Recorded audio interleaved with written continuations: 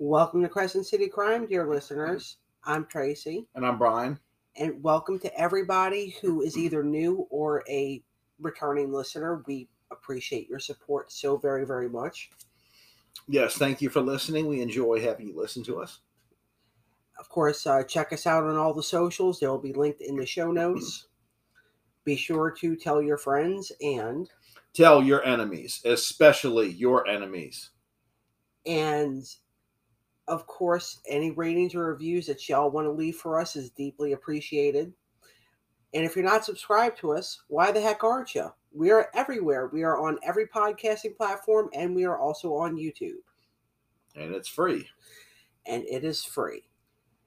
Now, speaking of free things, I have a very exciting announcement for our because this is our 50th episode. We want to do something special. I recently designed a new sticker related to the podcast, of course. I'm going to post an image of the sticker on Instagram. The first 25 people to like the post gets a free sticker.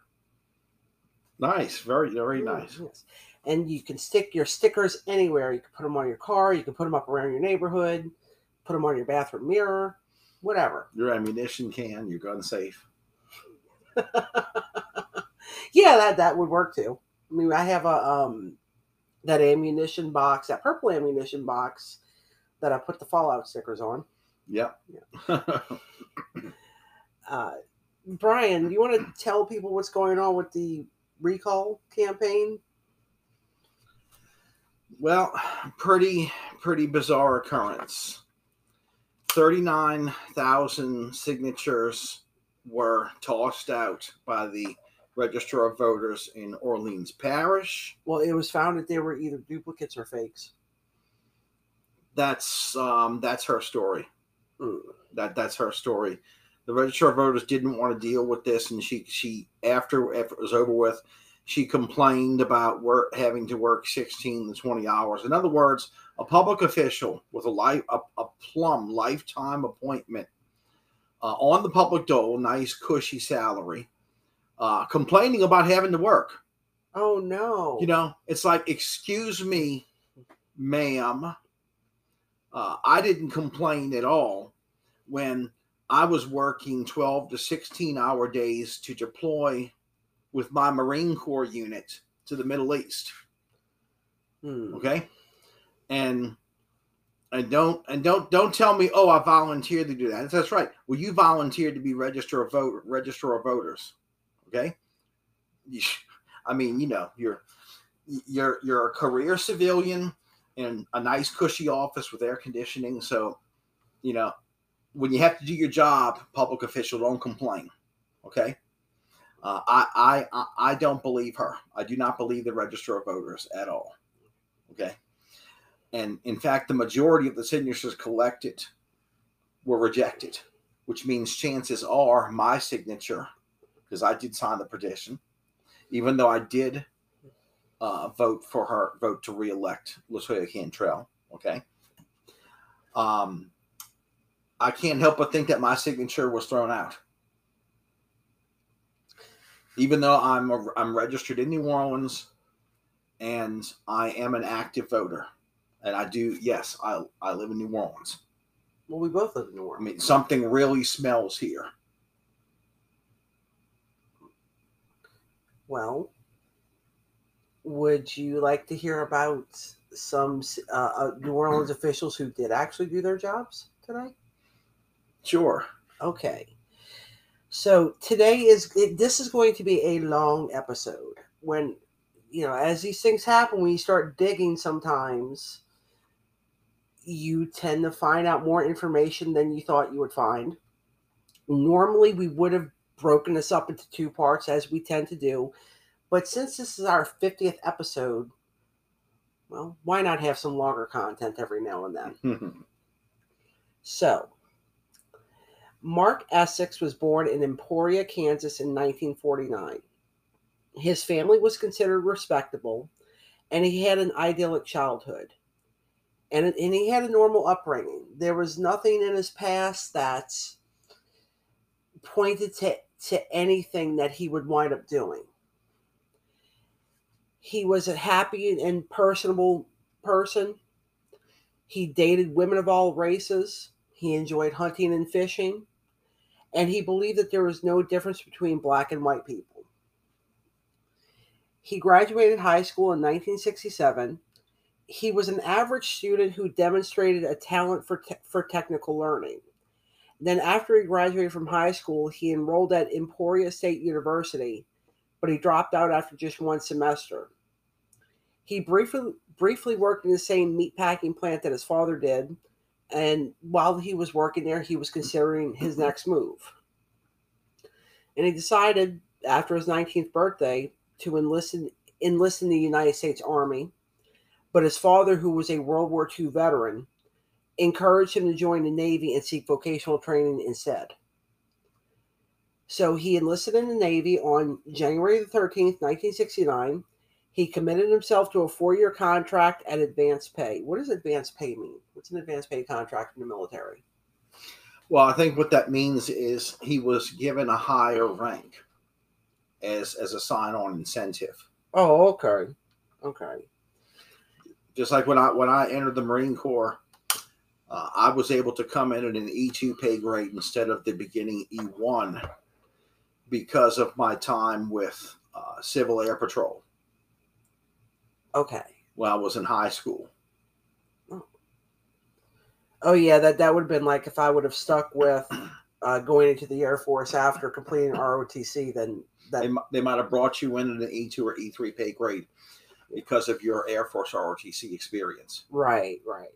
Yeah, that was the closest I ever got to being in the military was Air Force ROTC in high school, and I only did that so I could get out of the physical education requirement. Oh, you weren't interested in aerospace science or the Air Force? The history part was interesting, like the history of aeronautics. I did like that. Yeah, oh yeah, they had that in Civil Air Patrol as well. But Civil Air Patrol was better than ROTC because you got to fly. Mm. Well, we did go on a great field trip to Keesler Air Force Base. That was nice. Yeah, the encampment at Barksdale Air Force Base. Well, the difference there is we spent a week at Barksdale Air Force Base, and we got to go up in a KC-135 aerial refueling tanker and take turns watching the boom operator, operating the refueling boom, refuel A-10 Warthogs.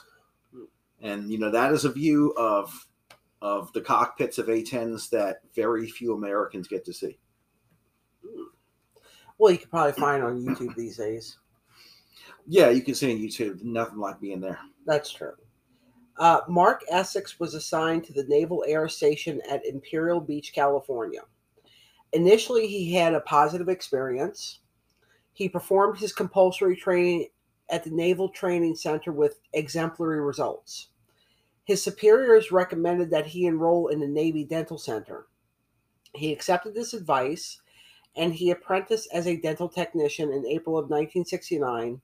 He specialized in endodontics and periodontics. He soon formed a close and ongoing friendship with his white supervisor, Lieutenant Robert Hatcher. It was at this point when Mark Essex was subjected to abusive behavior from fellow sailors and his superiors. He got beaten up, he got called racial slurs, and he was forced to act subservient to white colleagues. Like, for example, he would have to ask permission just to go get ice. Well, I mean, it depends upon what you're doing. In the military, it just depends on what you're doing, where you are, what you're working on. Because that could apply to anybody, but in the environment of say a dental clinic, that sounds irregular. In fact, the culture in like clinics in the Navy is more laid back than other workshops in the Navy.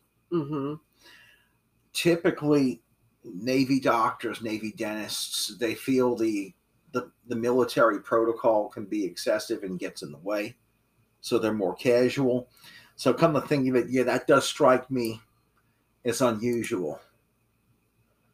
Well, this is when Mark Essex started to learn that bigotry was more commonplace than he realized. So you have to remember he didn't grow up with this. True. Okay, Yeah. so he comes into the situation as an adult, and this is what life is suddenly like for him. So he was shocked to learn that many black people receive this treatment every day. Okay. While enlisted, he obtained a job as a bartender at an enlisted men's club named the Jolly Rotor, where he discovered that certain rooms were off limits to black people. In one letter to his mother, he wrote that it's not like he thought they would be. Not like Emporia. Blacks have trouble getting along with white people here. And throughout 1969, he suffered these indignities quietly. He believed that he believed what he had been told by other black recruits, that he would be treated better once he achieved a higher rank. He was granted the rank of seaman, but the harassment continued and he began taking sedatives. During this time, he formed a close friendship with a black colleague named Rodney Frank. Rodney was a self-described black militant who worked in the aircraft intermediate maintenance department. They regularly socialized, and Rodney Frank started to help get Mark Essex radicalized. Now, I do want to say being radicalized is not necessarily a bad thing. It's what you do with it. Well, to some extent, Marine Corps recruits are radicalized. But it's what you do with it. Yeah, that is correct. What in the Marine Corps, the emphasis is on carrying out, following lawful orders. Notice I say lawful orders to the letter, and carrying out your duties under the most under duress. Right. Because of course, in a war, you're having to carry out your duties under serious duress, which of course is why they deliberately make things difficult for you in boot camp, because you're going to be doing a job. If you go to war, you're going to be doing a job under very difficult circumstances. The enemy's not going to be nice to you and give you time to do your tasks. That's true. So drill instructors cannot afford to do that when they train you. But of course, this is different. Yes, this is a very different situation. Rodney Frank encouraged Mark Essex to read literature about individuals such as Huey Newton and Bobby Seale, the founders of the Black Panther Party, which I also want to state here that the Black Panther Party was formed with very good intentions. They did serve a good purpose, and I don't think that Black Panthers would have done what Mark Essex wound up doing. No, most of them didn't. In August of 1970, Mark got into a physical altercation with a white NCO. The NCO said to him how beautiful it must have been in decades past when a racist slur went to sea. It was below decks in the galley and nobody had to deal with him. It's a pretty messed up thing to tell somebody. Yeah, it is to tell someone, well, yeah, to that's where you belong, to quote, know your place. Right. Now, Mark punched him, and they agreed to a compromise to avoid punishment. But the fact that he struck a white NCO only increased the level of harassment and intimidation he was subjected to from white personnel. 2 months later, on the morning of the morning of October the 19th, Mark Essex went absent without leave, AWOL, from the Navy. He phoned his mother from a bus station informing her, "I'm coming home. I've just got to have some time to think." And during that time, he boarded a Greyhound bus, and he remained AWOL until November the 16th, 1970. While at home, he repeatedly described to his family his experiences of overt discrimination at the hands of many of the white Navy recruits.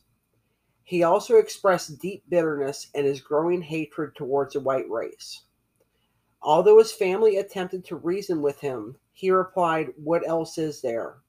They take everything from you, your dignity and your pride, and what can you do but hate them?"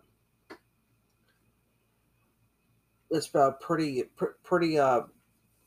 That's a very harsh attitude to have on anybody's part. I think No, you shouldn't hate anybody based on race. no, you shouldn't. But when someone's mercilessly bullied, the reactions from the person being bullied eventually aren't very good.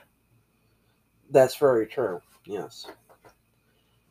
1 month after his desertion from the Navy, his family persuaded Mark to return to Imperial Beach.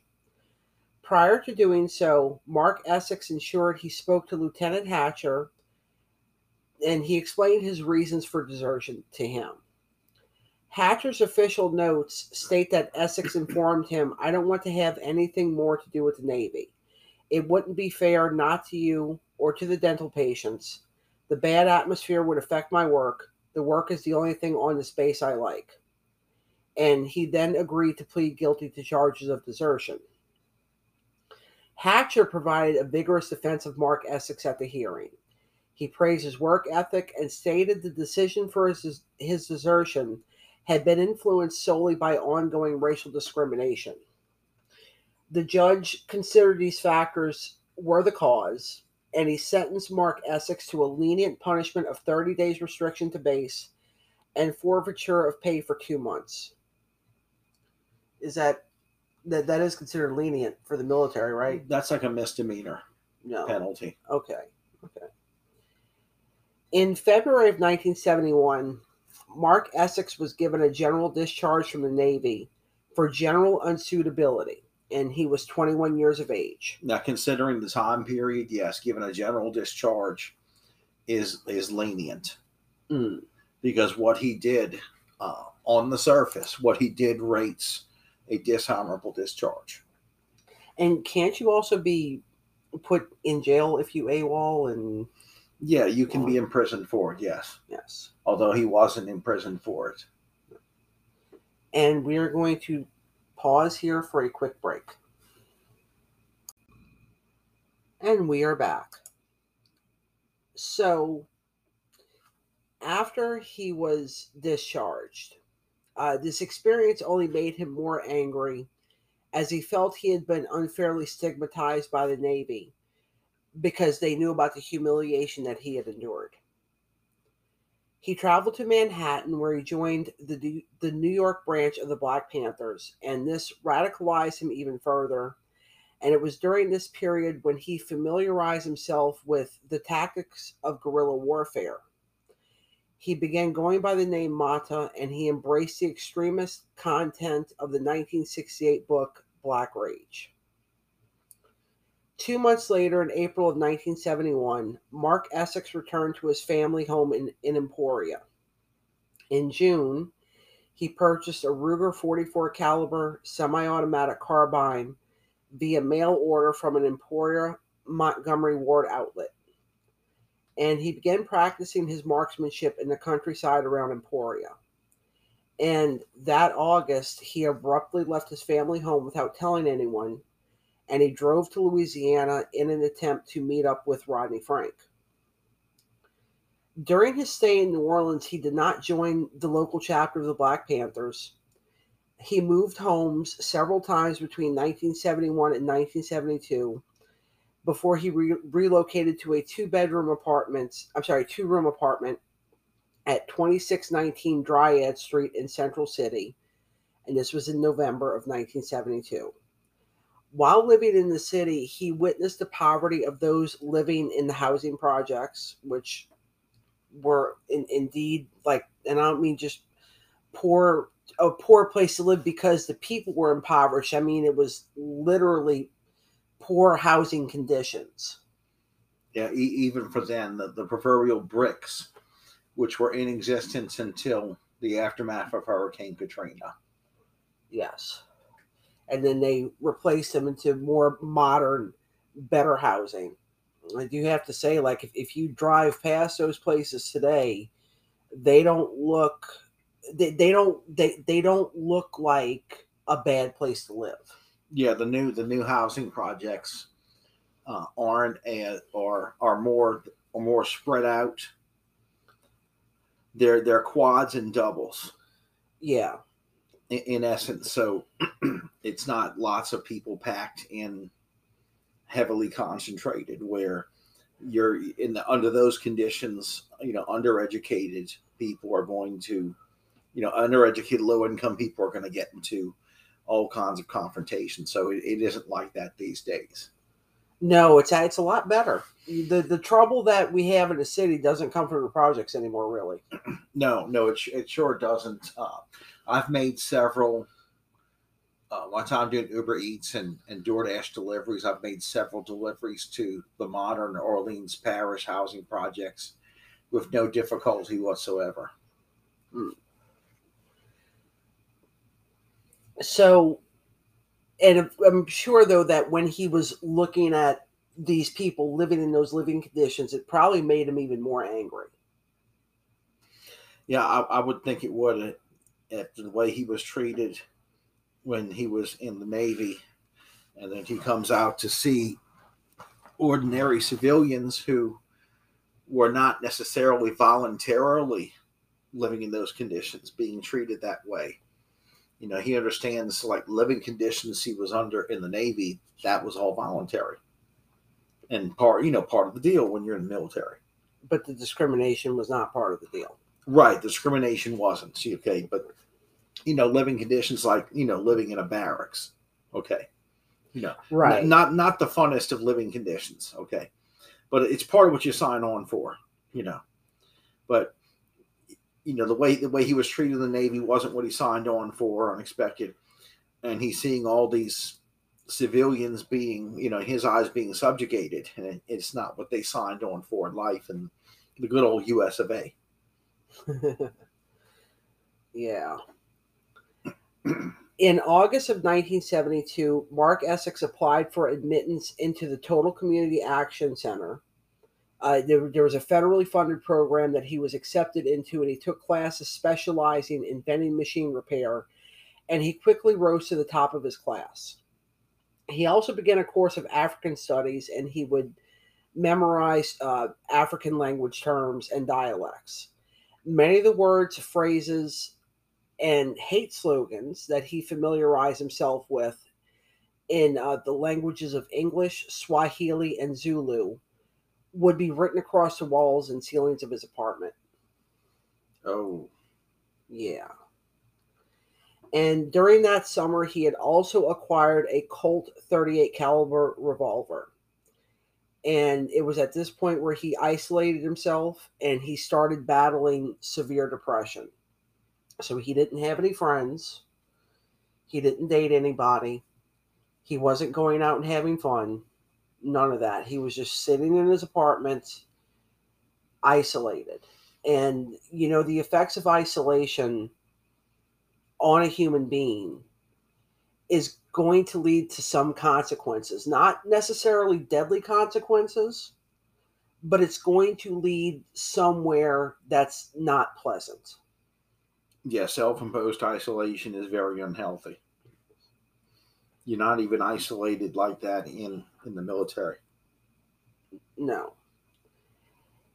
In September of 1972, the New Orleans Police Department announced the formation of the Felony Action Squad, which was aimed at reducing the number of violent crimes in the city. In a press statement, then Superintendent Clarence Giarusso stated that if threatened in any way, members of the action squad were authorized to shoot to kill. In October, Mark visited his family again. This time he was upbeat and enthusiastic, and this led his family to believe that he had recovered from his experience in the Navy. And then the month after this visit, on November the 16th, Mark Essex learned that two African American students had been shot to death by East Baton Rouge Parish Sheriff's deputies during a campus demonstration at Southern University, which is an historically black university. This upset him deeply, and he became outraged by the police response of a student civil rights demonstration. And I mean, as anybody should be. Yeah, that heavy-handed response is completely unnecessary. And back then, officers who would panic and shoot none of them were ex-military, and they were typically new to firearms, and some of them also racist. And make no mistake about it, if you are scared of the firearm that you're holding in your hand as a police officer, because you have very little experience with firearms beyond your training at the police academy, then you're actually more likely to shoot someone in the line of duty, because you're more likely to panic. You're less able to focus upon dealing with the situation via other means. So the more training you have, the better. Yeah, the more confidence you have in a firearm, the more you're bonded with the firearm, the better you're able to think in a bad situation and get out of the situation without having to use the firearm, because you're not scared of the firearm in your hand and what it's going to do, because you're bonded with it. You're like the construction worker who can drive a nail with a hammer in 2 or 3 licks. Right. You're not afraid of the hammer in your hand. You're not afraid of the nails. You see? Right. So you're able to focus on the task. So shortly after that shooting, he penned a letter to his mother in which he wrote, "Africa, this is it, Mom. It's even bigger than you and I, even bigger than God. I have now decided that the white man is my enemy, and I will fight to gain my manhood or die trying." And it's interesting how he mentions that it's bigger than God. So at that point, he doesn't care about what's morally right or wrong. He doesn't care about religion. He doesn't care about God, the consequences. So he's changed his priority structure there. He's radicalized. Like for example, in the Marine Corps, your three biggest priorities, okay, as far as who you answer to: God, country, Corps. Okay, that's like the hierarchy. Right. Meaning your actions in the Marine Corps must be first accountable to God, then your country, then the Marine Corps. You see, but he's changed the order, possibly even taking God out of the equation. Like another example of a perversion of this is say, okay, now we'll get into movies just for a moment.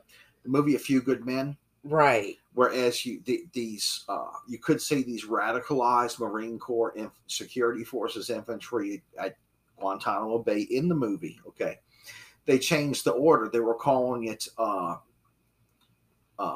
they were doing God, Corps, country. Okay, whereas they were putting the country last. Right.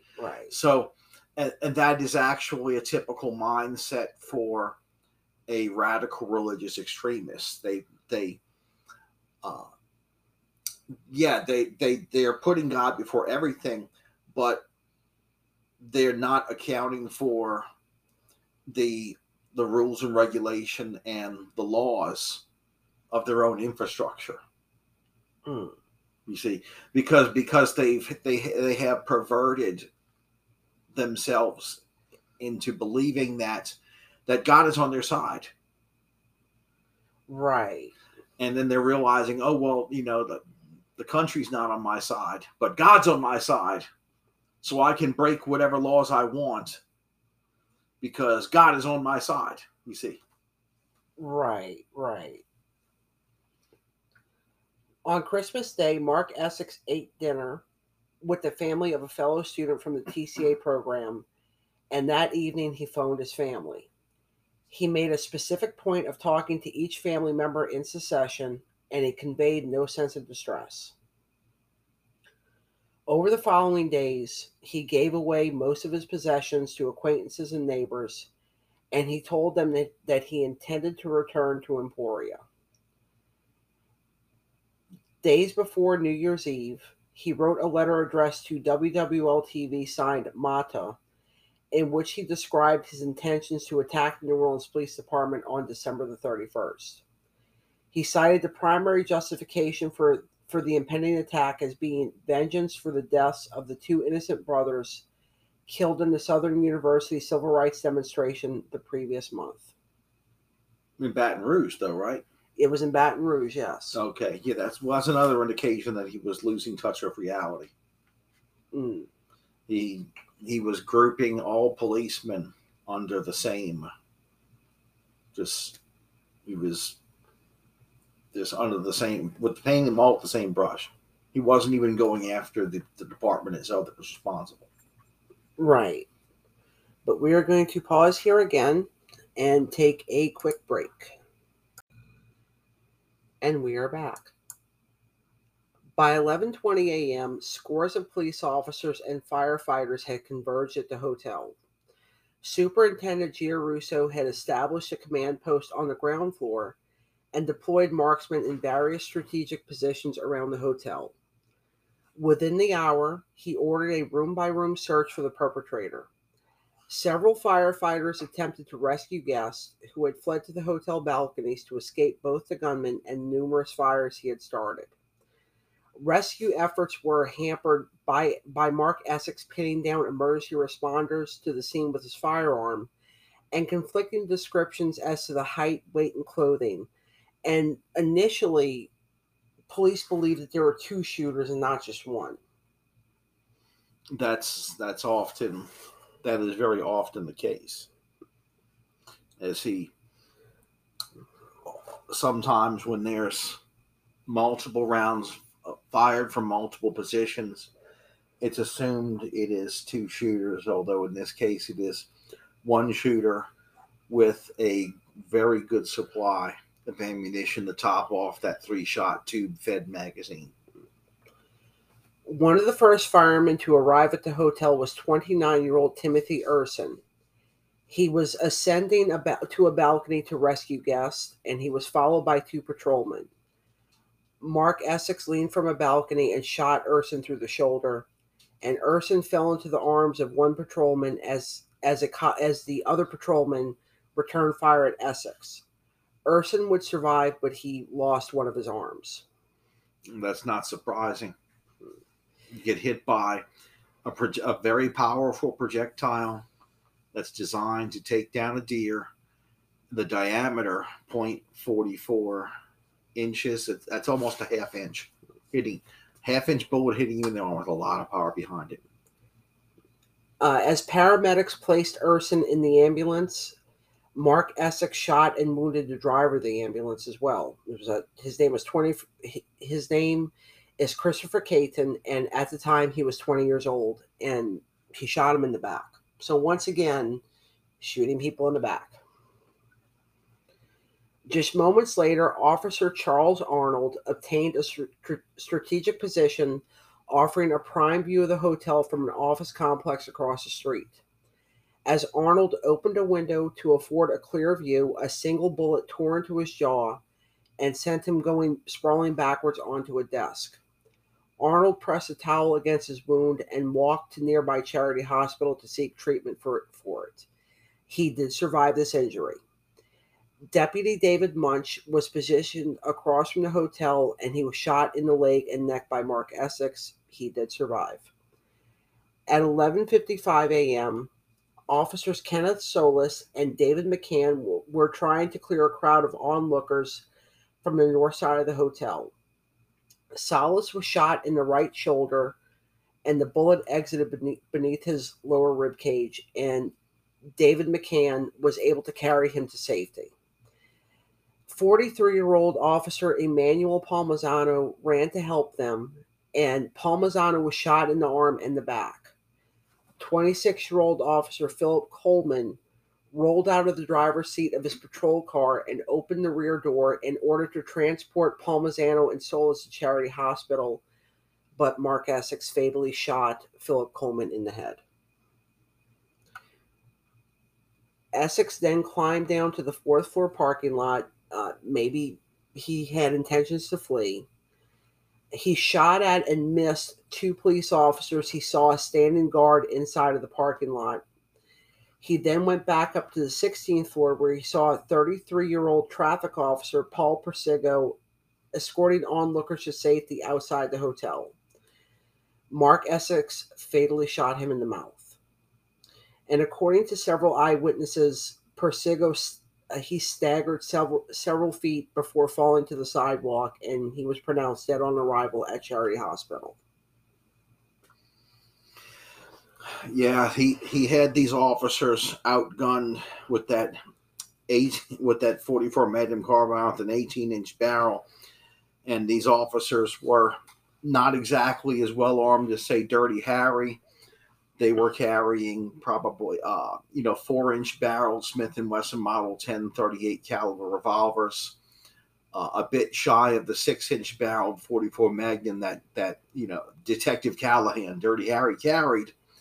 And of course, 44 Magnum coming out of an 18-inch barrel of this carbine is more powerful than Dirty Harry's 6-inch revolver.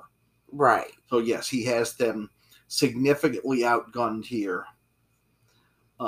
The ones surviving their wounds, very likely it was a deal to where this heavy bullet simply passed all the way through. Oh, yeah. And didn't stop inside the body. Okay.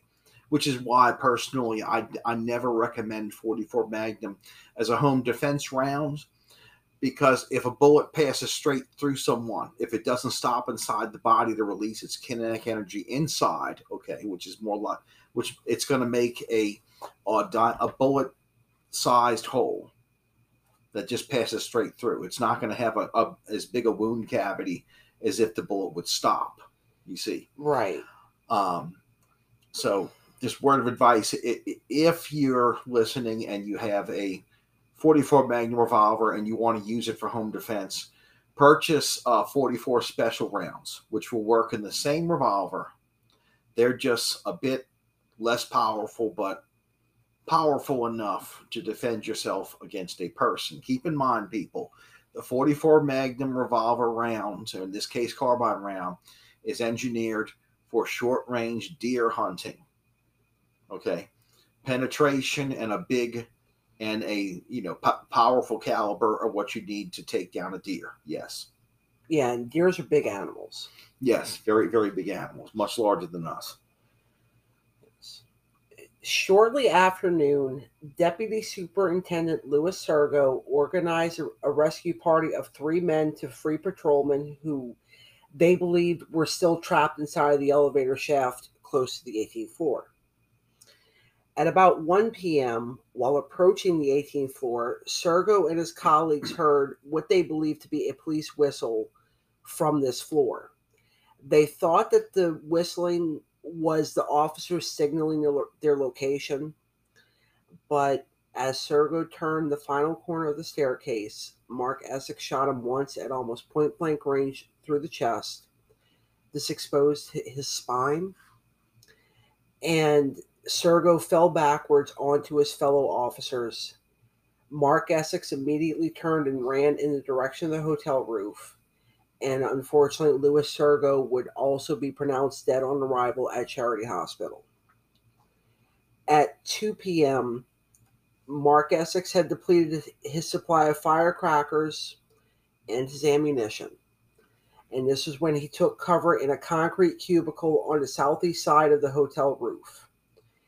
And over the following hours, he repeatedly shot at a CH-46 military helicopter. This was piloted by Lieutenant Colonel Charles Pittman, who was a pilot in the United States Marine Corps. Fun fact is that Lieutenant Colonel Pittman did not get clearance to go there. He voluntarily flew there to aid police officers. Yeah, it's an emergency situation. I don't blame him. That situation, not being in a theater of operations where you can quickly communicate with your chain of command, he didn't have any. Really didn't have any time to get clearance to do this. Mm. You know, the unit was not in an operational status. You see, otherwise, you know, he would have been able to gain clearance to do this. He simply didn't have enough time. The CH-46 Chinook helicopter, which has two rotors, one in the front, one in the back, troop carrier that can carry jeeps back in the day, still in the Marine Corps inventory of helicopters. Didn't get to fly in one of those. I got to fly in the CH-53, though. A louder helicopter, a little larger too. So Pittman first landed the helicopter near the hotel to pick up 5 police sharpshooters. And then the helicopter performed several strafing runs over the hotel roof. And Pittman later stated his hope to at least strike Essex with a ricochet, although it is unknown whether he was wounded in any of these exchanges. Now, keep in mind here, at the police academy, you are trained on how to do a ricochet shot, okay? When someone's cover is behind cover, like one example is how if someone's hiding behind a car, you're trained upon the angle to use to hit the concrete to get it to get the bullet to travel underneath the car and at least hit the assailant in the foot. Okay, so gotcha. You do receive some training in how to engineer a ricocheted shot. Barricade situations only, of course. In each instance that the helicopter flew away from the hotel to reload, Mark Essex returned fire at the helicopter. So he is really he's holed up in this cubicle. He doesn't have a lot of ammunition left. And he's only returning fire at the helicopter as it's leaving. He's trying to intimidate them. Mm. Yeah.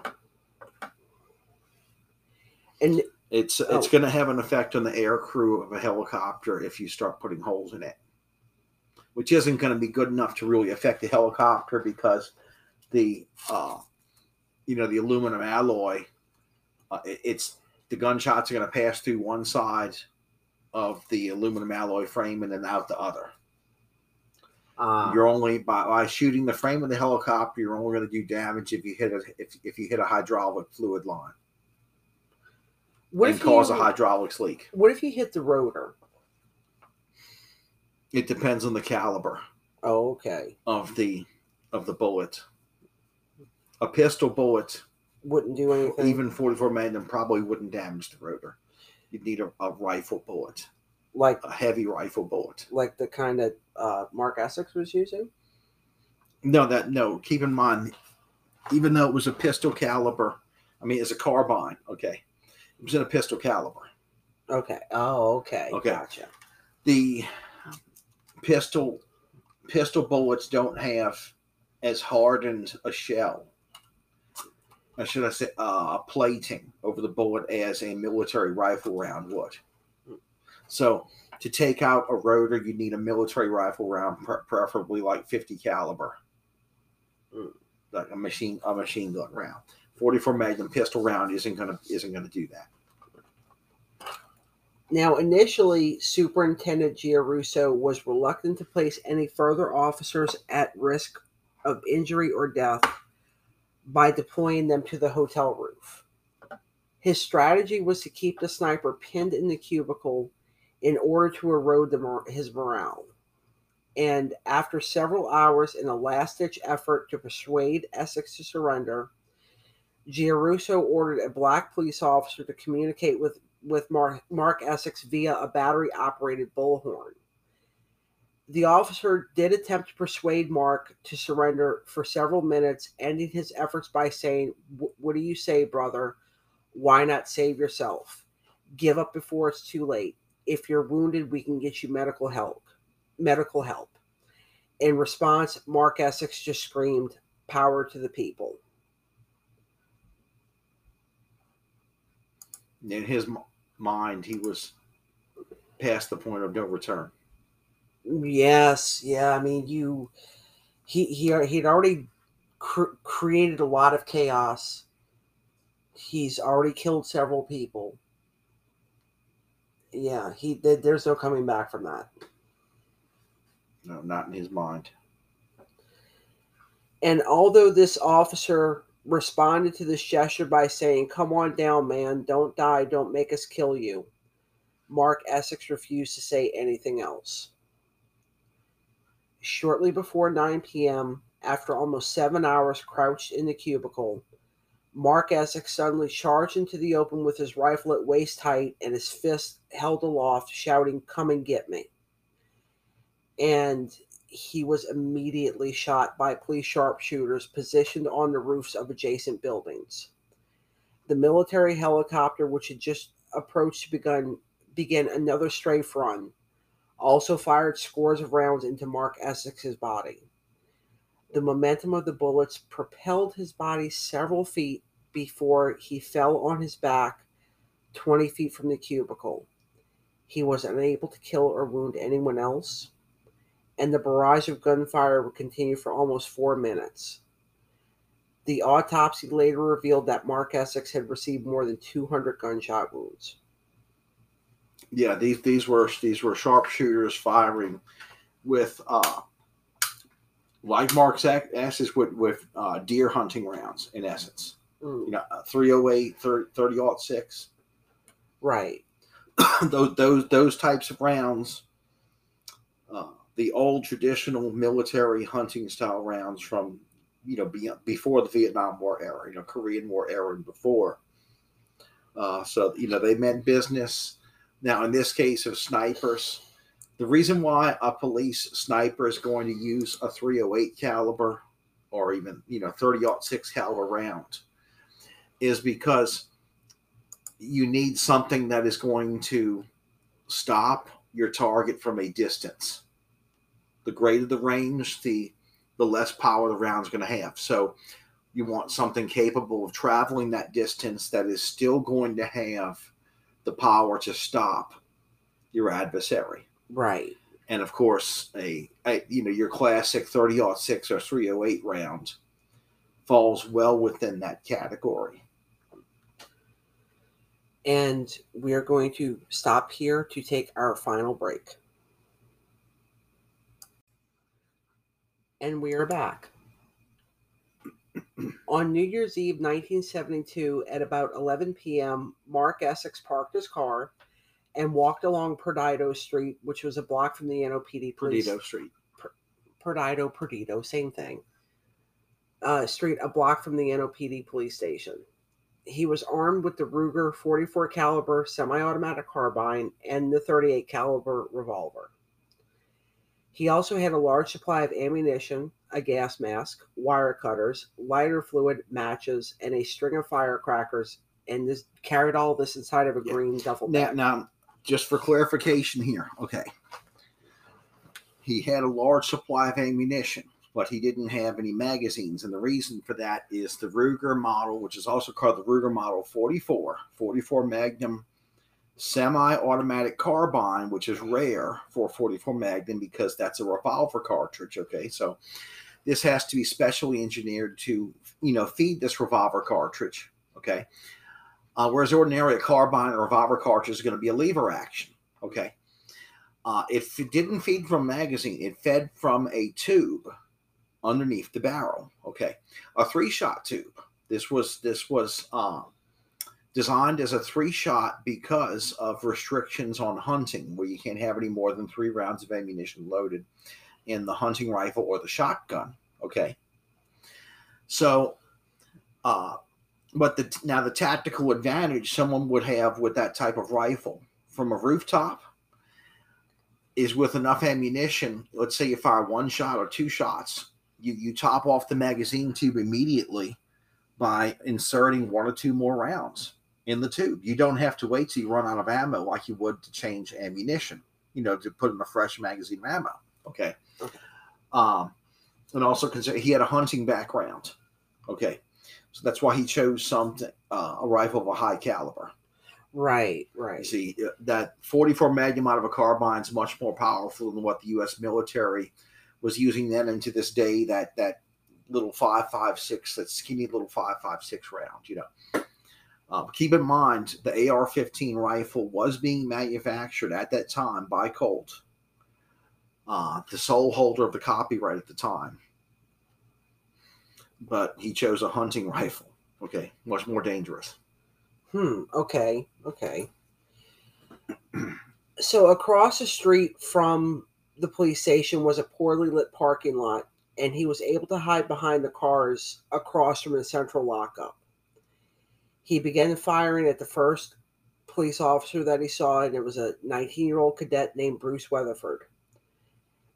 Weatherford was walking towards the gatehouse to report for duty, and when Weatherford heard the shots, he dove for cover behind a car, and then he turned to see a fellow, the cadet that he was relieving, 19-year-old Alfred Harrell, running to his aid. Mark Essex shot Harrell once through the chest, and Lieutenant Horace Perez was also wounded in this attack. Perez was wounded in the ankle by the same bullet that had struck Harrell, and then it ricocheted off a wall. I'm not surprised that 2 people were injured from 1 round of ammunition from a 44 Magnum coming out of a carbine with an 18-inch barrel. Okay. That's a lot of power, so it is likely to go through the first person hits and even hit someone else, and even ricochet. Very powerful. He fired a total of 6 rounds in this attack, and Mark Essex evaded capture by climbing a chain link fence, and he ran across the I-10 expressway after setting off several firecrackers as a diversion. He ran into an industrial area of Girt Town, and this area of New Orleans was known for high crime and hostility towards the police. He was able to gain entrance to a building by shooting 4 rounds from the 44 carbine at the door. The building was the Burkhart Manufacturing Building, which was a warehouse and manufacturing plant. His actions set off an alarm which alerted the police. And this unit was led by officers Edwin Hosley Sr. and Harold Blappert. They responded to the call, and neither one of them realized that this incident was connected to the earlier attack on the central lockup. Yeah, and also keep in mind back then, the radios were only in the patrol cars. They were only in the patrol cars. They didn't really have surveillance footage or any of these things back then either. Yeah, so once a police officer back then would leave the patrol car, they're cut off from radio contact. They didn't have handheld radios. Also, the reason why he was able to fire 4 shots from a 3-shot carbine was because he loaded, he had 1 in the chamber plus the 3 in the tube. Gotcha. The 2 officers circled the building, and as Officer Hosley exited his vehicle, he was coming.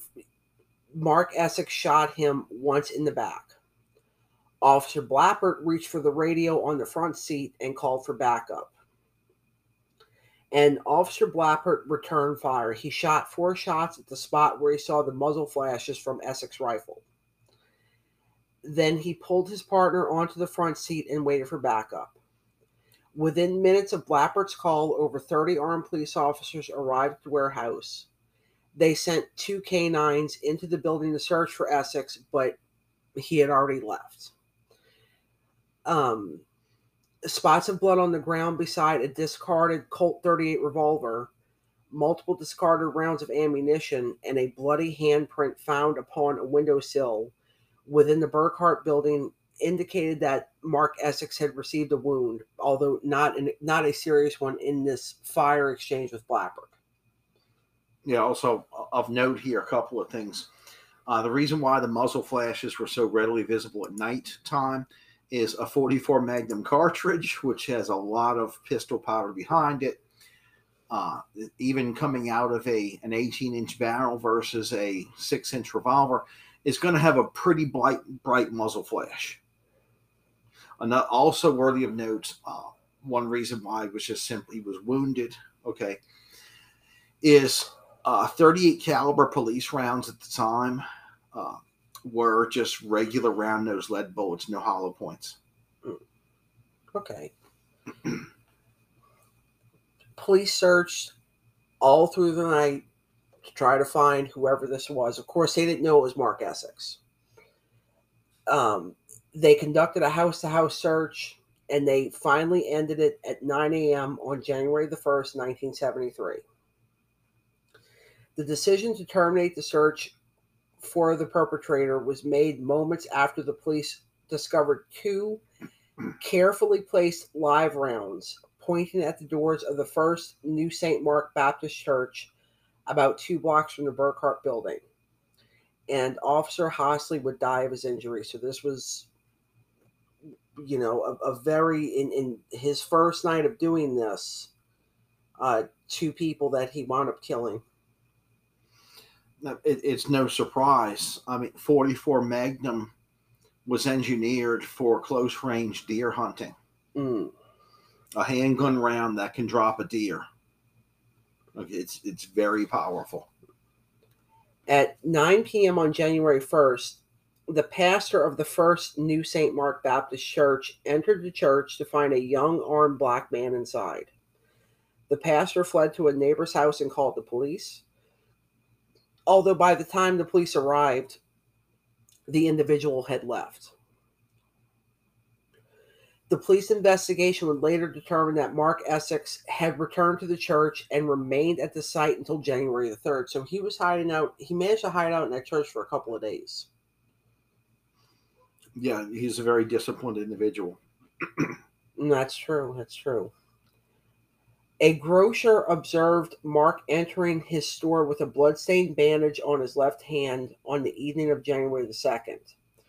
The grocer was named Joseph Pernicaro, and he said that he sold provisions including food and a razor to Essex. He believed that Essex, of course, was shady. I mean, why wouldn't you think this? I mean, he had a bloodied hand bandage. He probably didn't look good either. Right. I believe even the convenience store clerks were accustomed to dealing with shady individuals. Mm. So the grocer told his stock boy just to follow Essex and see where he might go to. And the stock boy told him that Essex had walked across the street and into the church. So it's confirmation that Mark Essex was indeed hiding out in that church. And the grocer reported this information to the police. And when law enforcement arrived to search the church that evening, once again, Mark Essex had already gone. He left behind only bloodstains and food wrappings. A bag containing several .38 caliber cartridges were found hidden in a bathroom alongside a letter penned by Essex to the minister apologizing for breaking into the church. Ah. Mm-hmm.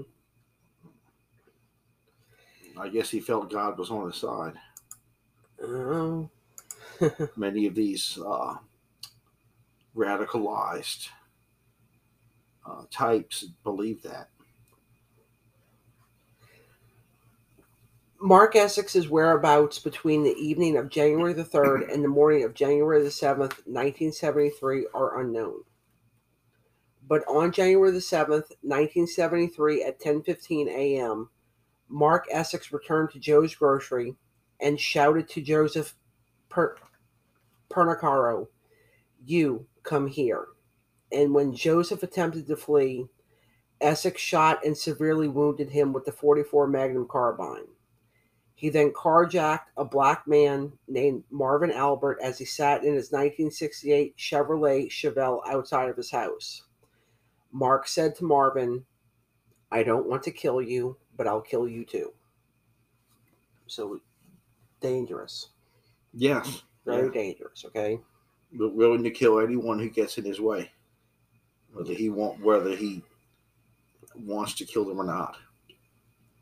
And it was at this point when Mark Essex drove the vehicle to the 17-story downtown Howard Johnson's Hotel at 330 Loyola Avenue in the New Orleans Central Business District, across the street from City Hall and Orleans Parish Civil District Court. As well as the main branch for the Orleans Parish Library. Oh yeah, that's true. Yeah. Where there's many public records stored in the basement. He parked the vehicle on the fourth level of the hotel's garage, and he climbed the fire escape stairs directly from the garage. Each door he tried to access on the fire escape was locked until he reached the eighth floor, where he encountered two maids. He said, "Let me in, sisters, I've got something to do." The two women refused, citing hotel regulations. And then Mark ran up the stairs to the ninth floor. Two women, they did see him, and they observed that he had a rifle in his hands, and they ran to alert management of the impending threat. Mark eventually gained entry to the 18th floor, which had been propped open with a stack of linen. And the first people that he encountered were three black employees of the hotel. He immediately said to them, "Don't worry, sister, I'm only shooting whites today." And they also ran to notify authorities. Yeah, that's pretty scary to the average person. Someone just casually talking about, who they're going to shoot today, in the same fashion of I've got some errands to run. I've got some errands to run. I'm going to go get some breakfast first. Yeah. In the hallway by room 1829, Mark Essex encountered 28-year-old Dr. Robert Stiegel.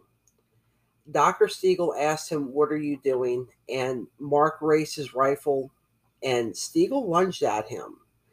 There was a brief struggle, and Stiegel was shot through the arm and knocked to the floor, and then Mark fatally shot him through the chest. His 25-year-old wife, Elizabeth, screamed, "Please don't kill my husband." And as she attempted to cradle her husband's body, Mark Essex shot her once through the base of her skull and killed her instantly. He then entered the Stiegel's room, and he soaked telephone books with lighter fluid and set them on fire beneath the curtains before dropping a Pan-African flag onto the floor beside the bodies of the couple as he ran towards one of the hotel's interior stairwells. On the 11th floor, Mark Essex entered several vacant rooms and set bedding on fire. He also shot and killed the hotel's assistant manager, a 62-year-old man named Frank Schneider, who was investigating reports of an armed intruder. Before encountering Mark Essex, Schneider and a porter named Donald Roberts had talked to a maid named Beatrice Greenhouse, who warned them of the intruder's intentions. As both turned to run, Essex raised his rifle and shot Schneider in the back of the head. And Roberts reached the safety of a nearby stairwell. He ran to a payphone and notified police. So the thing that stands out to me here is that Mark Essex is shooting people in the back. Yes. Okay, he's not even doing this face to face. No. He's shooting people who are running away from him. That's right. Yeah, it's clearly not self-defense. It's murder. It's murder, pure and simple. And there's hundreds of thousands of black people who have his same gripes, and they're not out there murdering people. No, they're not. Including, and strangely enough, the people he's already murdered in that hotel at this point don't have anything to do with what has happened to him at all. Right. They were not the ones who tormented him in the Navy, for example. Not even the same types of people. Mark Essex then ignited another fire on the 11th floor before he went down to the 10th floor, where he encountered the hotel's general manager, Walter Collins. And Walter Collins was attempting to warn guests about the fires. Mark Essex shot and killed Collins, who shouted to a guest to shut her door and call the police. And Collins, before he died, was able to crawl into a stairwell. Now, the fires he started was obviously a diversionary tactic. Probably so. Shortly after 11 a.m., two young patrolmen named Michael Burrell and Robert Childress arrived at the hotel. The two began an ascending floor-to-floor search. On one of the lower floors, they encountered Beatrice Greenhouse, who informed them that the perpetrator was on one of the upper floors. In an error of judgment, the two went to the 18th floor in an elevator which had halted close to the top floor due to smoke in the elevator shaft. And about the same time, Mark Essex shot 43-year-old hotel guest and a broadcasting executive named Robert Beamish in the stomach as he walked close to the 8th floor swimming plaza. Beamish fell into the swimming pool, but luckily he was not badly hurt. He remained in the water for almost 2 hours before he was rescued, and he did live.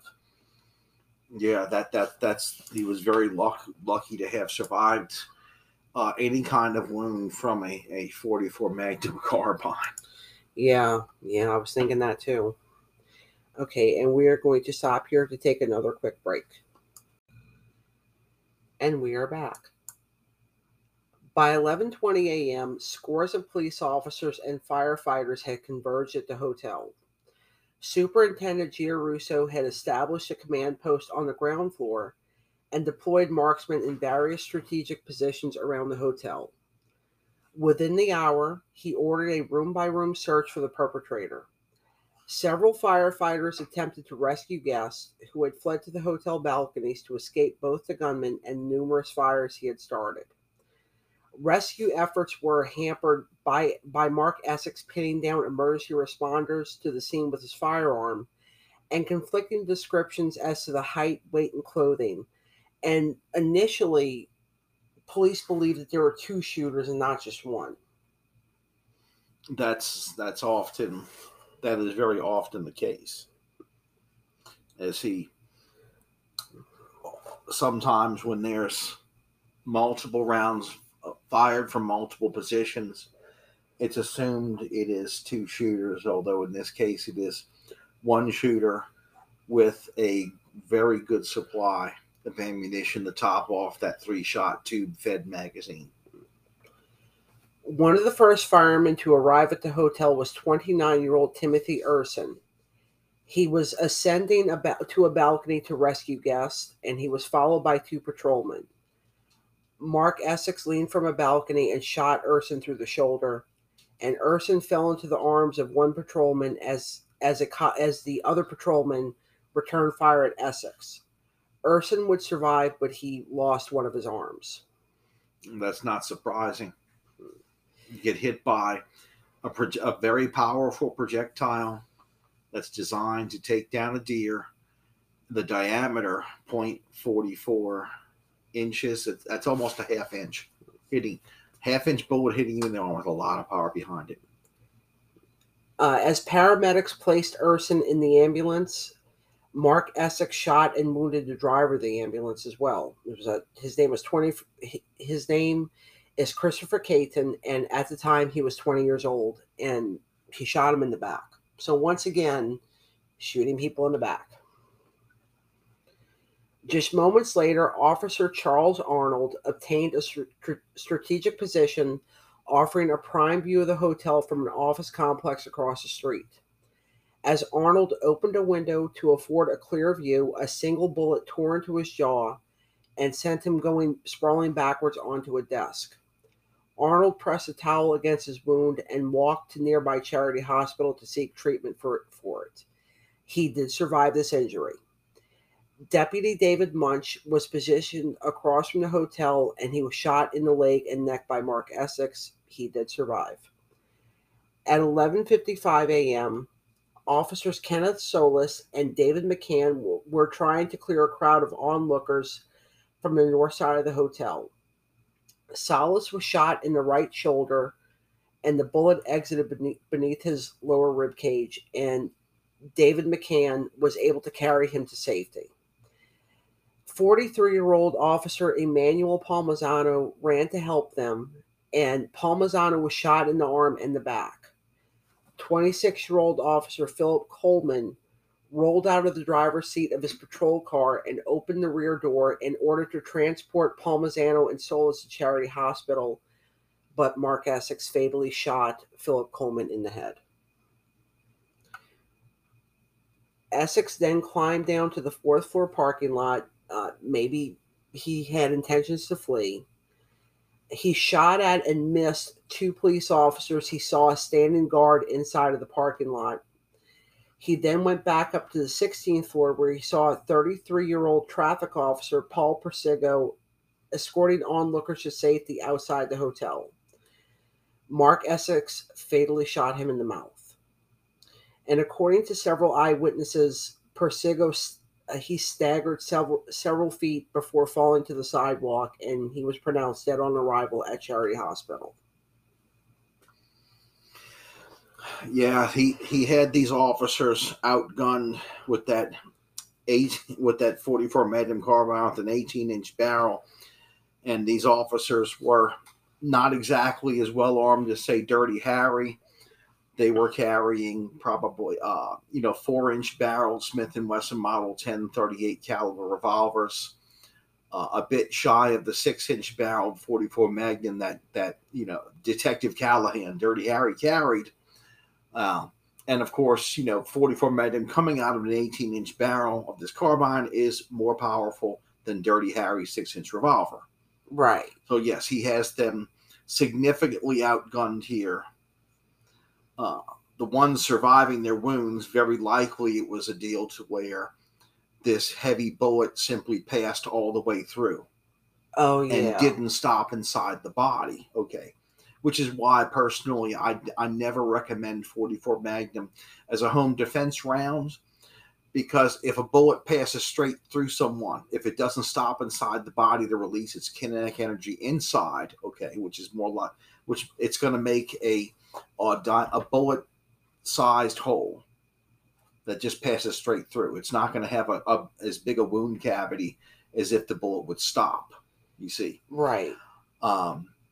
So just word of advice, if you're listening and you have a 44 Magnum revolver and you want to use it for home defense, purchase 44 special rounds, which will work in the same revolver.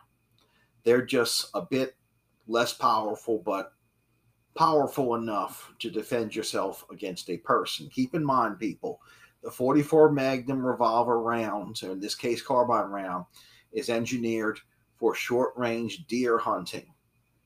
Okay, penetration and a powerful caliber are what you need to take down a deer. Yes. Yeah, and deers are big animals. Yes, very, very big animals, much larger than us. Shortly after noon, Deputy Superintendent Louis Sergo organized a rescue party of 3 men to free patrolmen who they believed were still trapped inside the elevator shaft close to the 18th floor. At about 1 p.m., while approaching the 18th floor, Sergo and his colleagues heard what they believed to be a police whistle from this floor. They thought that the whistling was the officers signaling their location, but as Sergo turned the final corner of the staircase, Mark Essex shot him once at almost point-blank range through the chest. This exposed his spine, and Sergo fell backwards onto his fellow officers. Mark Essex immediately turned and ran in the direction of the hotel roof. And unfortunately, Louis Sergo would also be pronounced dead on arrival at Charity Hospital.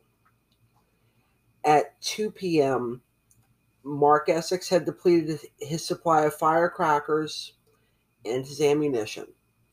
And this is when he took cover in a concrete cubicle on the southeast side of the hotel roof. And over the following hours, he repeatedly shot at a CH-46 military helicopter. This was piloted by Lieutenant Colonel Charles Pittman, who was a pilot in the United States Marine Corps. Fun fact is that Lieutenant Colonel Pittman did not get clearance to go there. He voluntarily flew there to aid police officers. Yeah, it's an emergency situation. I don't blame him. That situation, not being in a theater of operations where you can quickly communicate with your chain of command, he didn't have any. Really didn't have any time to get clearance to do this. The unit was not in an operational status. You see, otherwise he would have been able to gain clearance to do this.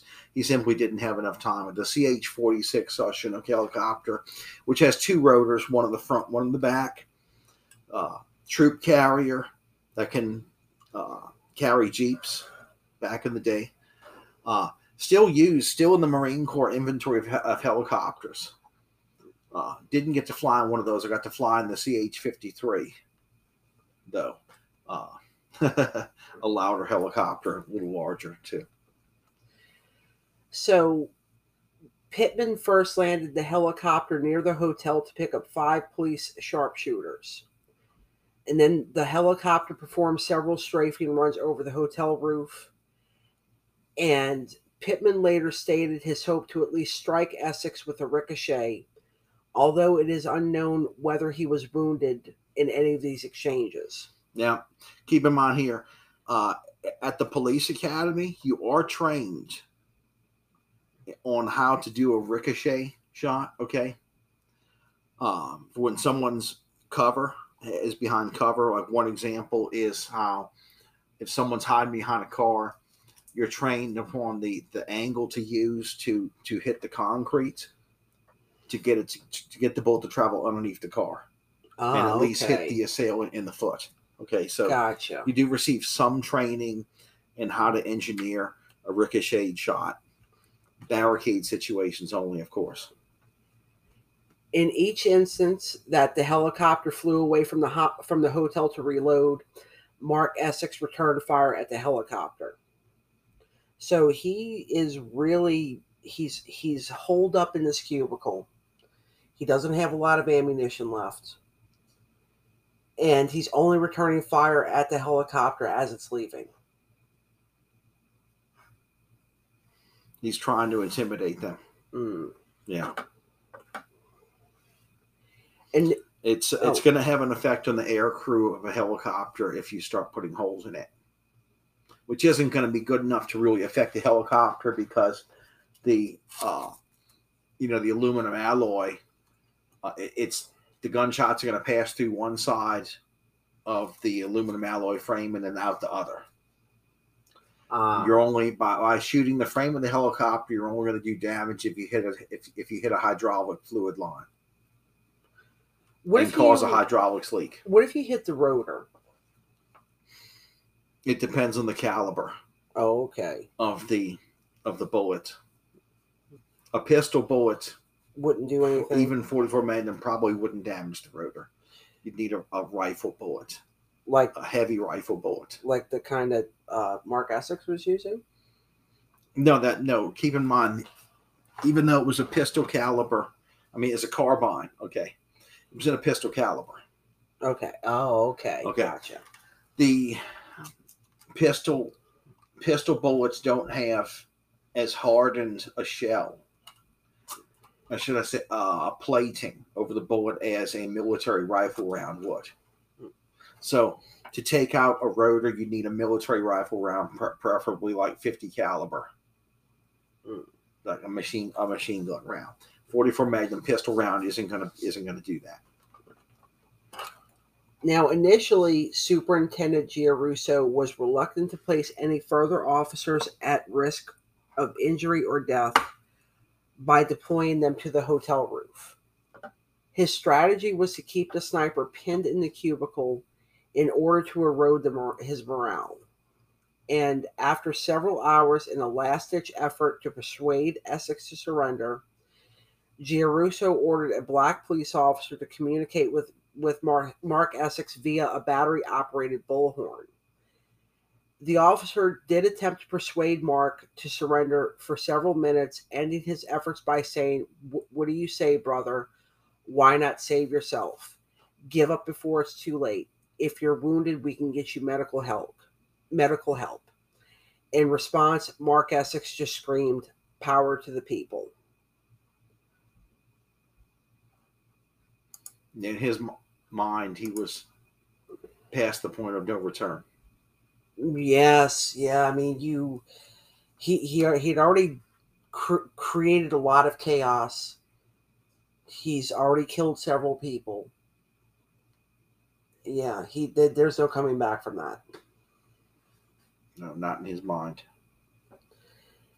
And although this officer responded to this gesture by saying, "Come on down, man, don't die, don't make us kill you," Mark Essex refused to say anything else. Shortly before 9 p.m., after almost 7 hours crouched in the cubicle, Mark Essex suddenly charged into the open with his rifle at waist height and his fist held aloft, shouting, "Come and get me." And he was immediately shot by police sharpshooters positioned on the roofs of adjacent buildings. The military helicopter, which had just approached to begin another strafe run, also fired scores of rounds into Mark Essex's body. The momentum of the bullets propelled his body several feet before he fell on his back 20 feet from the cubicle. He was unable to kill or wound anyone else, and the barrage of gunfire would continue for almost 4 minutes. The autopsy later revealed that Mark Essex had received more than 200 gunshot wounds.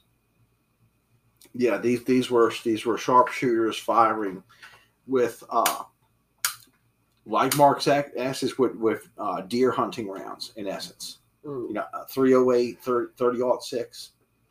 Right.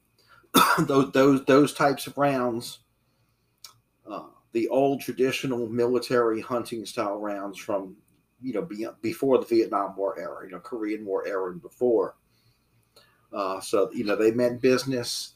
Now in this case of snipers, the reason why a police sniper is going to use a 308 caliber or even 30-06 caliber round is because you need something that is going to stop your target from a distance.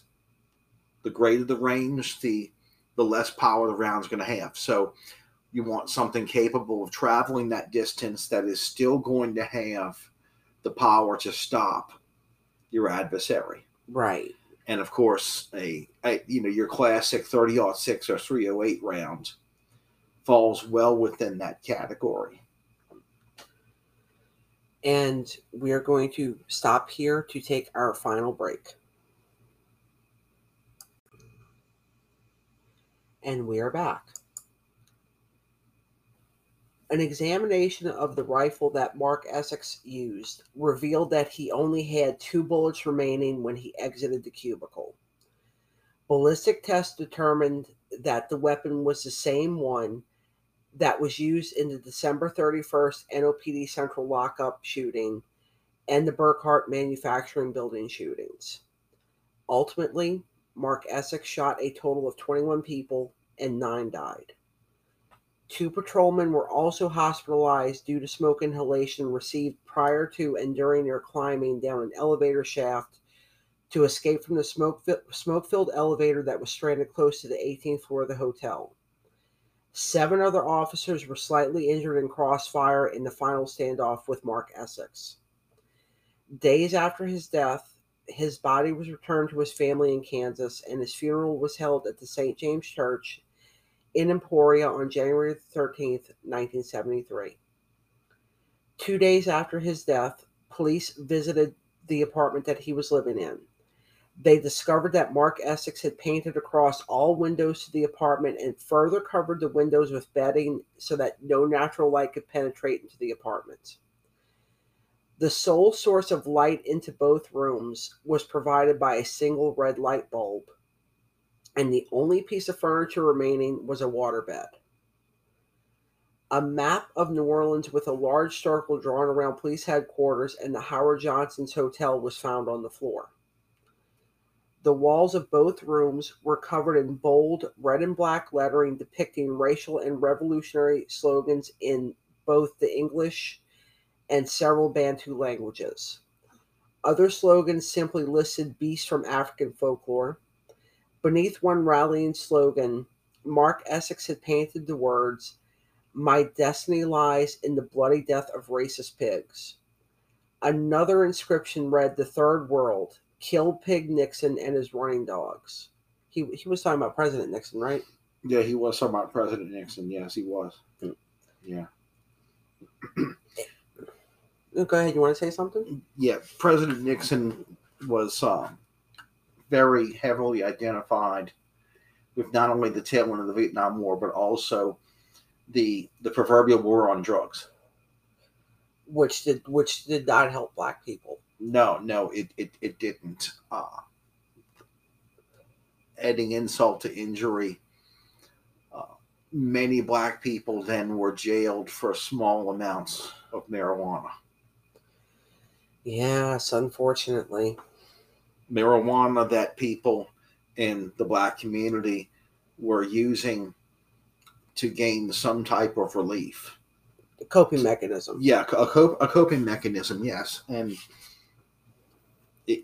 marijuana does provide a good coping mechanism.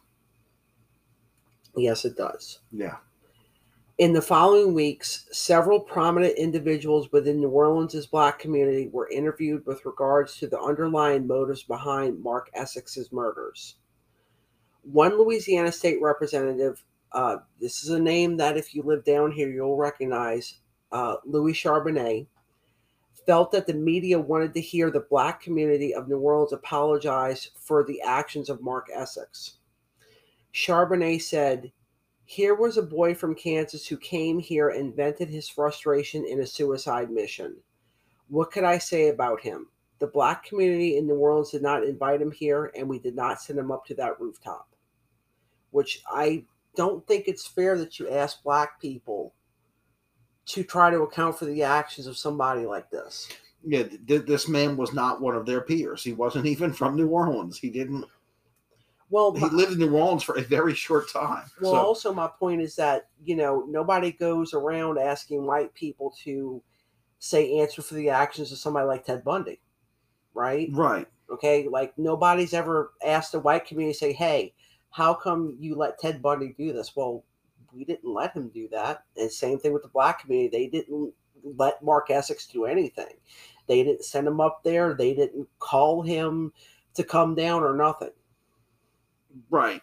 And the New Orleans black community well understood that this was not the way to deal with racism. So naturally, of course, they didn't want to embrace him because what they saw was a homicidal maniac killing lots of innocent people. Right. Maiming innocent people. Several months after the death of Mark Essex, a sociologist said that his idyllic childhood had left him ill-prepared to encounter intolerance and continuous racial discrimination as a young adult. Essentially, he had not been vaccinated against the harsh realities of bigotry as a youngster. And ironically enough, had he grown up in New Orleans, he would have actually received that vaccination. He would have, yes. One of the officers who was killed in this attack, Deputy Superintendent Louis Sergo, had previously said very publicly that the most effective way to eliminate extremism within New Orleans was to end the social conditions that nourished social discontent within the black community. Just months prior to his death, Sergo had described the mistreatment of blacks in the city and nationwide as the greatest sin of American society. So Mark Essex killed somebody who understood this. Who was sympathetic. Yes. Towards it, yes. Yeah. And for decades after the death of Louis Sergo, his widow Joyce annually presented the Louis Sergo Memorial Award to the most promising recruits of the NOPD Academy who were selected by their fellow officers. And that is essentially the ending of this story. This was something that happened 50 years ago. This is something that I heard about growing up. This is something that, many people who are older than me remember very clearly. Yes, at the time when I was a reserve police officer with New Orleans, I had met officers who were on the ground for that sniper attack. Wow. Okay. And as futile as it was, one of them, who's retired from the department, by now, who told me that with his revolver he was he was firing from behind cover. Right. And he told me that there were hunters who brought their hunting rifles from their homes and took up their own positions in the street, from behind where the police were, who were firing at the top of the building at one point. Right. And they heard reports on the news or the radio of this occurring. Interesting. Okay. Yeah. Now, like mass shootings that we're we're used to hearing about these days. Okay. I've noticed the fact that mass shooters will pick a soft target, a pistol or rifle. Yeah, they'll try to pick soft targets that they'll, as far as like what they're going to use in the attack, they'll pick a rifle or a pistol that they romanticize. Okay. For some reason. Okay. These days, because of movies, because of video games, and because the military uses it, although these people don't understand why the military uses the 5.56 round, we won't get into that discussion again here. They'll pick the AR-15 because they're romanticizing this. It's in their mind, it's the ultimate battle rifle. Won't get into the reasons why, but firearms experts, your most hardcore military types and veterans like myself, no thanks. We wouldn't take that into combat by choice. It's just what the cheap ass government gave us. Okay. But anyway, another discussion. Well, Essex military experience didn't have anything to do with firearms, but Essex was a hunter before the military. Right. So he romanticized and believed in the capabilities of hunting rifles. Right. Okay. So in tragic irony, he selects a pretty effective cartridge and rifle, and he knew how to use it effectively. He brought tons of 44 Magnum ammunition to continue placing rounds in that magazine tube. Right. Because it was a tube-fed firearm, similar to, say, a lever-action rifle, going back to the days of the Wild West, or a pump-action shotgun. Right. You don't have to wait till they run out. You can just top the tube off as you fire. In fact, I was trained in the NOPD's tactical shotgun class. Okay. You use a Remington 870 bolt, not bolt action, pump action shotgun, 12 gauge. Okay. And they give you several rounds of ammunition. I believe it was, they have 10 rounds. They give you 10 rounds of ammo. So they have you load with the 5 rounds to start you off. And as you go through the course, you'll fire 1 shot or 2 shots at targets. And from behind cover, you'll, with the 5 rounds, you'll top off the tube as you go. Mm-hmm. Okay. With the shotgun trained on target as you're topping off the mag tube. Okay. So by the time you've completed this little course, you'll have fired all 10 rounds, and you'll have topped off your tube 5 times. Okay. And you'll have a bruise on your shoulder. So, what I'm getting at here is it's not necessarily the model of the firearm that you select to do something like this. It's how you utilize it.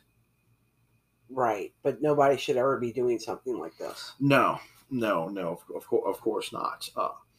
But there are other ways to deal with things like this, or there are other ways to deal with how you might feel about something that doesn't have to involve killing people. Fortunately, most people don't resolve their differences with society by murdering people. We are talking about a fraction of 1% of the population. Right. That either already has no qualms about killing people or has successfully radicalized and dehumanized people whom they do not like. Right.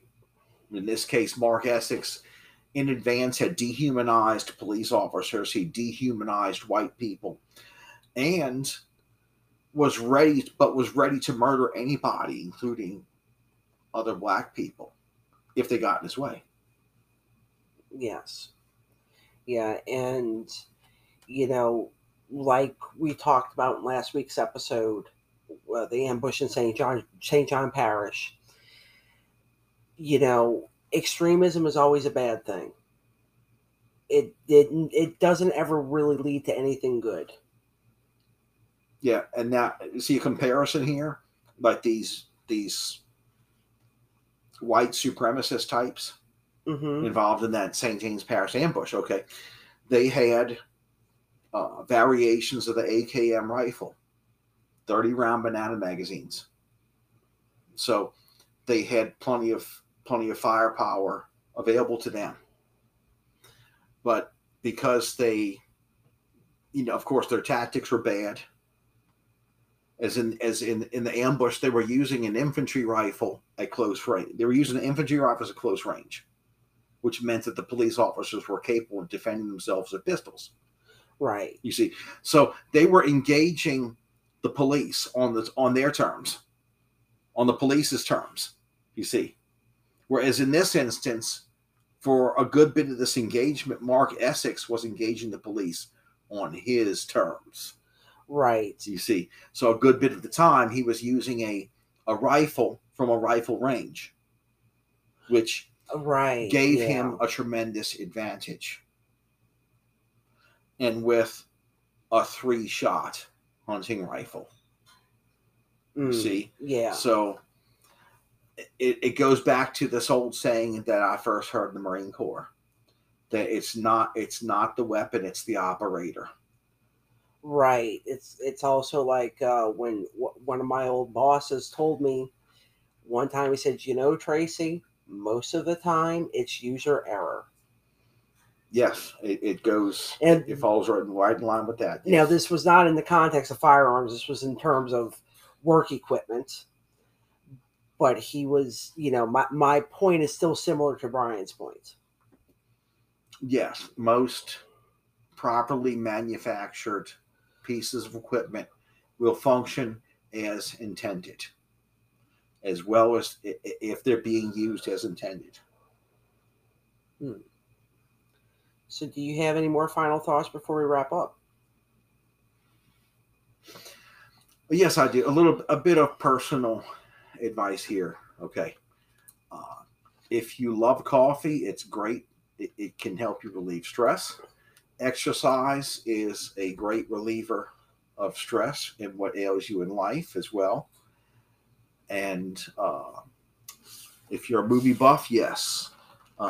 Buying the AMC Stubs A-list membership and going to see as many as 3 movies a week, not paying admission, that can really relieve some of the stress of life as well. So, in case anyone else hasn't figured it out, yes, this is the kind of stuff I do to relieve stress. Dog lover, I spend time with dogs too.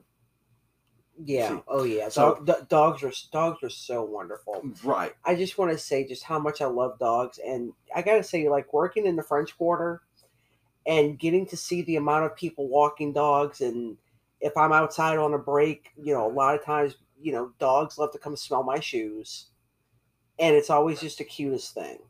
Yes. So self-isolation and doing nothing but staring at the wall and sitting on your hatred for a bit is not going to lead anywhere good. Right. And that was the last straw that was lighting the powder keg for Mark Essex. Right. Yeah, my advice is to expose yourself to different viewpoints. Now, you can do this in safe ways. You don't have to really even interact with people directly to do this.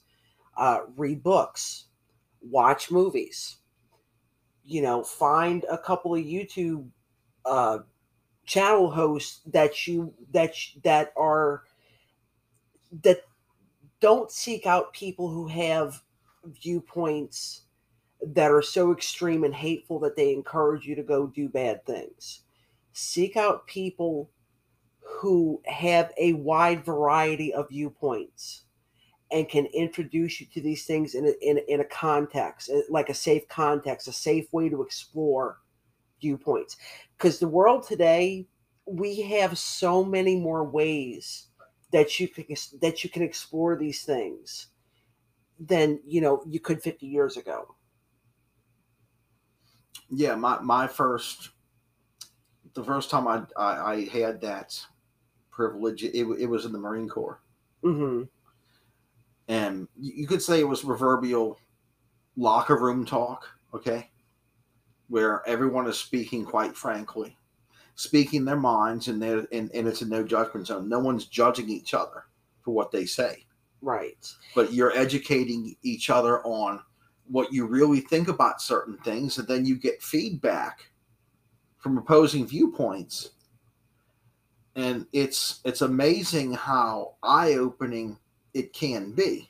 Right. And people who don't go in the military can usually get this experience when they go to college, Yes. meeting people from different communities, And different cultures. I also want to tell people, I'm 42 years old.